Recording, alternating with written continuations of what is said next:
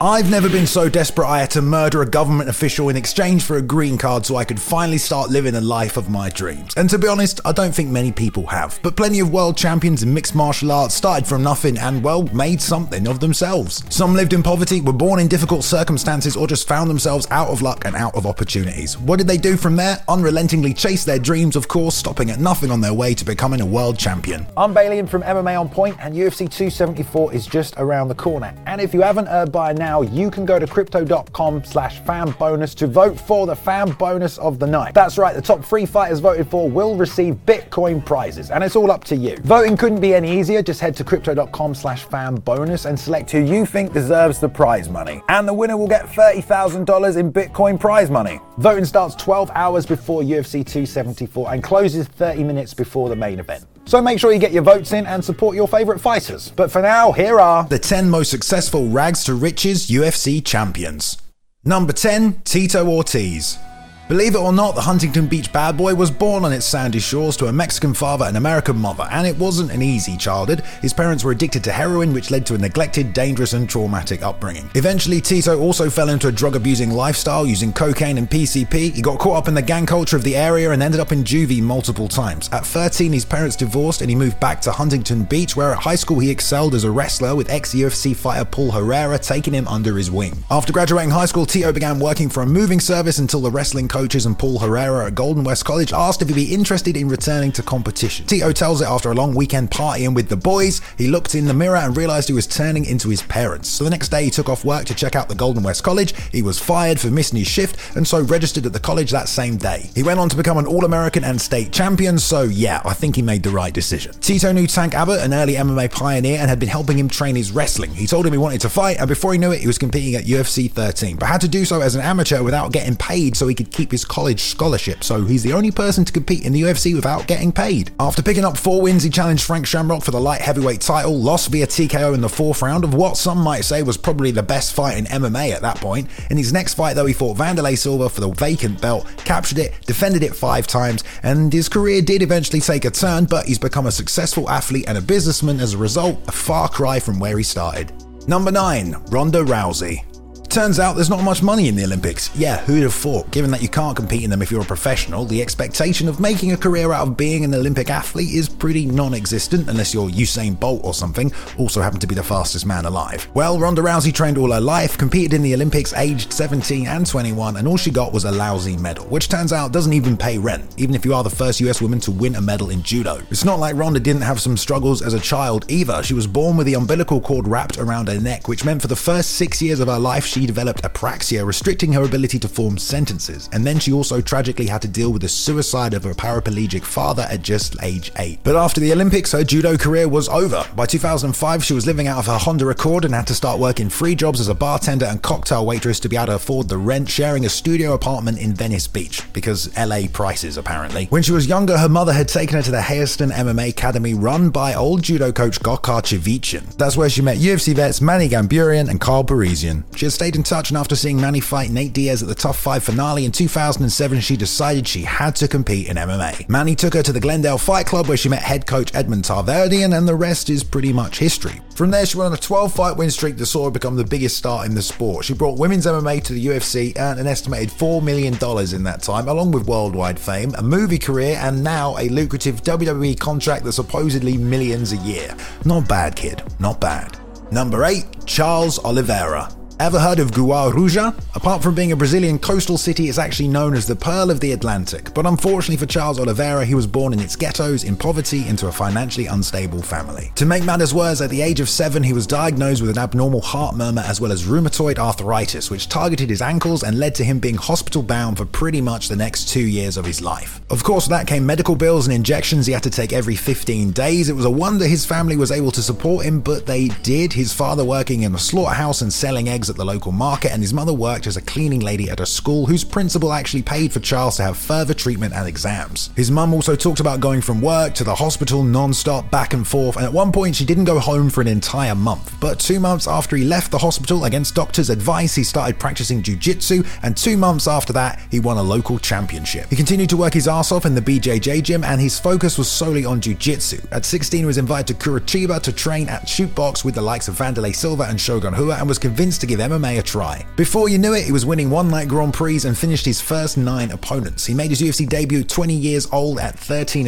in 2010. 7 years later, he was 22-8, and following a TKO loss to Paul Felder at UFC 218, he returned to the famed Shoot Box Academy, which not only gave him more experienced training partners, but took his game to the next level. He went on a tear, winning his next 10 fights and becoming UFC champion in the process. His last 2 fights against Poirier and Chandler netted him a combined estimated $1 million, and across his 12 years with the promotion, it's estimated to be in excess of $4 million. Where do you use combat sports to change your life and earn your fortune, Charlie Olives? Number 7, Henry Cejudo. The American dream is a promise that has attracted many people to its United States. The idea being that no matter your background or the amount of change in your pocket, you can make something of yourself, work hard, and become successful. Well, it's a tough act to beat young Forrest Gump and all he achieved with America in mind, but Henry Cejudo is a true-to-life combat sports example. He is the son of undocumented illegal Mexican immigrants. He was born in the US in South LA in 1987, and at 4, his parents separated after his father threatened to kill his whole family. His mum moved them to New Mexico and finally Phoenix, Arizona. With 6 other siblings and a single parent, there wasn't much, if anything, to go around. His mum worked multiple jobs and they were basically living in poverty. At 9 years old, he saw Michael Johnson win the gold in the 1996 Olympics and decided right there and then he wanted to be an Olympian. And after battling each other with couch pillows, Henry and his brother Angel took up wrestling at school. They had to sell tamales on the street, and his coach Frank Saenz would go door to door to raise money to pay for them to enter tournaments, although that isn't uncommon for young wrestlers. This led to him being invited to train at the US Olympic Center, where for the first time in his life he got his own bed. Cejudo wrestled his ass off, making it to the Worlds in 2007, where he placed 31st after being taken out in the first round. But the following year was the Olympics, he made the team, and in 2008 he won the gold medal at just 21 years old. It wasn't until 2013 where he made the switch to MMA and lost for the first time in his title fight at UFC 197 against Demetrius Johnson. 2 years later though, they rematched, he won his first UFC world title, defended it in a champion vs champion fight, and even went up a weight class to become a champ. It's estimated he was paid over $1 million for his last fight against Dominic Cruz alone, and has since moved into coaching in his retirement, which may or may not be permanent. But the American dream? Man, this guy lived it. Hell, he even named his daughter after the great country. Number 6, Anderson Silva.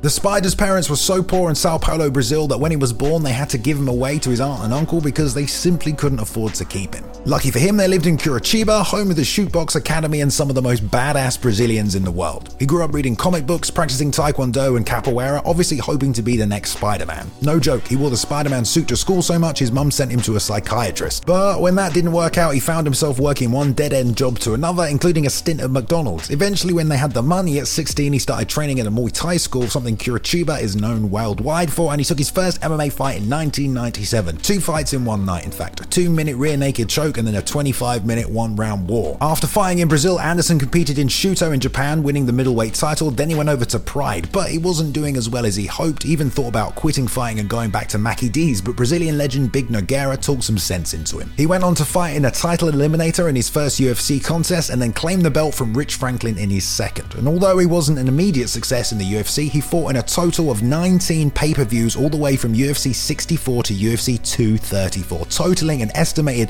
9.6 million buys. Yeah, that's freaking insane. He became a national hero and international martial arts icon. Heck, he even stuck it to McDonald's with a reported $500,000 Burger King sponsorship. Did he become Spider-Man? Well, no, but I'm sure he gets paid more than he does. Number 5, Rampage Jackson. You don't have many choices on the streets, and get rich or die trying isn't a metaphor for some people, it's a reality. Just looking at Quinton Ramon Rampage Jackson, you can tell he's a pretty hardcore motherfucker. Don't know if it's the bike chain around his neck, the Black Panther tattoos, or the heart-trimmering howl he lets out before his fights. He was born in Memphis, Tennessee, and if you couldn't tell from his tattoo, grew up on the streets. By 8 years old, he was already being used by the local drug dealers to hide guns in his backpack and crack rocks in his Skittles packet. As Rampage got older, he began selling drugs himself, robbing people and getting into a lot of street fights, but he managed to avoid the gang life. Despite his peers all being street thugs and pimps, Rampage decided he wanted a better life for himself. Luckily, he found it at Rayleigh Egypt High School, where he was introduced to wrestling for the first time, realized he could powerbomb people and that it could be a path to a better life than street hustling. He actually wanted to be a pro wrestler, but after graduating and heading to Lassen Community College, he was expelled after getting into a fight with a teammate. A friend of his who'd been training MMA took him to a regional show, and Rampage liked what he saw. Well, he did actually get to fight that guy, and it was future UFC vet Mike Pyle, and he beat him via decision in his first fight. Despite having nothing, Rampage quit his job and started training full-time. Soon enough, he made it to Japan and Pride, where he became an MMA sporting icon, went on to win a UFC world title, sold over $4 million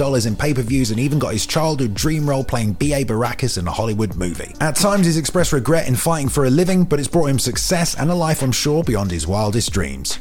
Number 4. Kamaru Usman.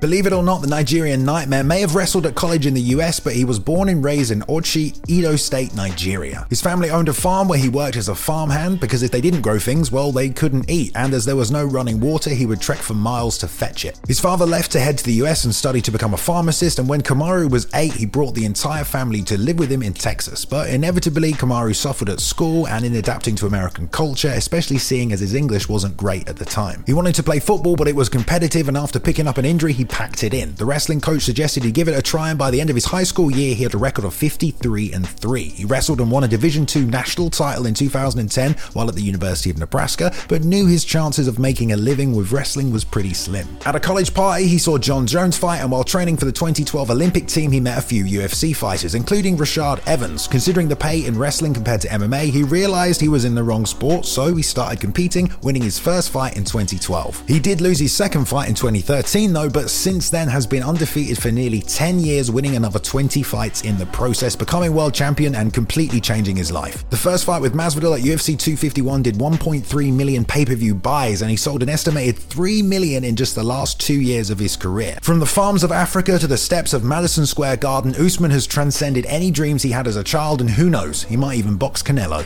Number 3. Conor McGregor. These days in Ireland or England, you can make a fairly decent wage as a plumber or an electrician, but Conor McGregor discovered that kind of work isn't for everyone. 5 a.m. starts to fix toilets aren't always easy, and compared to the money you could be making fighting in a cage, perhaps it wasn't his calling in life. Conor was born into a working class family in the suburbs of Dublin, a small town called Crumlin, which, as Conor tells it, involved a lot of football, fighting, and also carrying around a barbell in his school bag so he could protect himself. This need to fight became an obsession that led him to the Crumlin Boxing School of Excellence, and he ended up spending more time at the gym than anywhere else. After attending UFC Dublin, he snapped a pic with Chuck Liddell and decided that was pretty much what he wanted to do for a living, but his parents pressured him into a more realistic career, and he signed up as a plumber's apprentice, which apparently, according to him, meant 15 hours a day of getting ordered around, making lunches, and occasionally fixing a pipe. After 18 months, he packed it in to chase his dreams. His dad asked him what he was going to do if he started losing, but he told him, "Here, Dad, by the time I'm 25, I'll be a self-made millionaire." Yeah, he only bloody went and did it, didn't he? Between 2 world titles, 4 of the top 5 highest-selling UFC pay-per-views of all time, 13 million buys in his UFC career, the Mayweather fight alone, sponsors, whiskey, restaurants, who the heck even knows how much money Conor has made? Certainly more than those welfare checks he was collecting before his UFC debut though.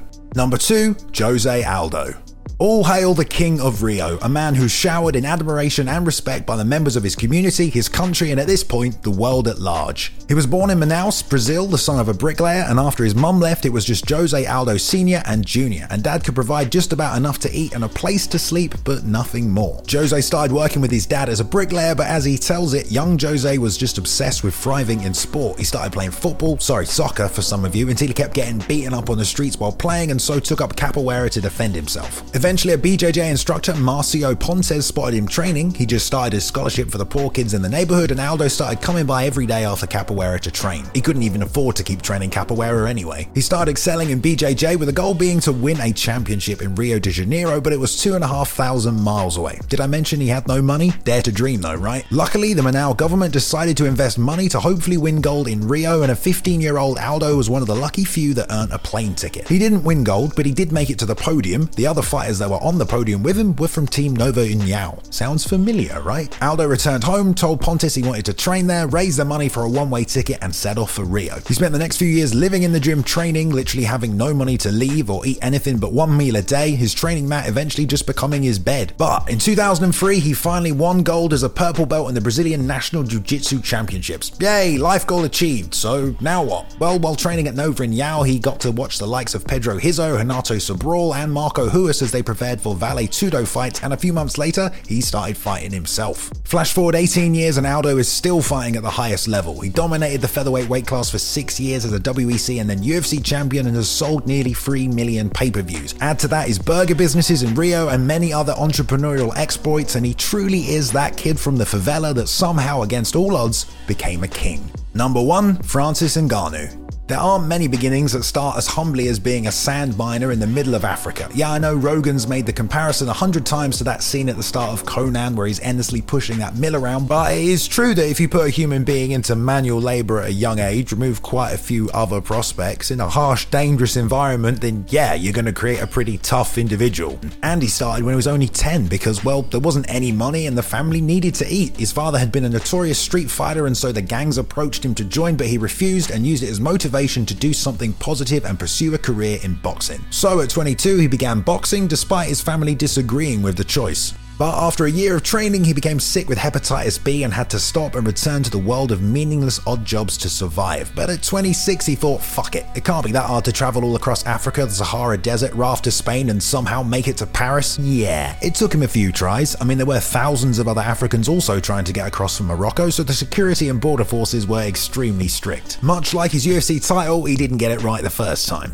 He had the number for the Red Cross, whose base was over in Spain, so they got as far as they could, called for help, and were brought to a detention centre across the border. The plan from here was actually to go to Germany, not France, with the 50 euros they provided at the centre before letting you go. He went to Paris first to see the sights, found a boxing gym and told them he was convinced MMA was a better way to make money than boxing, and well, the rest is history. Since then, he's won a world title, and although he probably hasn't been paid what he's worth yet, has completely transcended his Robert E. Howard-like backstory, made millions of dollars, and returned home to Africa a walking icon of inspiration for those that dare to dream. Yo guys, so we mentioned earlier how you can help give 60k in Bitcoin prize money to your favorite fighters. Well, how it works is this. First place and the most votes will get 30k in Bitcoin, second place will get 20k, and third place will get 10k. The fan bonus is there to give you the power to directly help your favorite fighters and help give them a chance to win. So head on over to crypto.com/fanbonus and get voted and share who you think should win the fan bonus on social using hashtag #UFCFanBonus. See you all at our fight companion for UFC 274.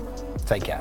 Thank you very much for watching, everyone, today. Please go ahead and like and subscribe if you did enjoy the content. We upload at least 3 videos every week for your viewing pleasure. Go ahead and leave a comment below if you want to join in the discussion, and follow us on Twitter at MMA On Point and myself at Balian_plays. You can now jump in and join the community Discord as well if you want to continue the discussion further, and I hope you've enjoyed yourselves. I'll see you in the next one.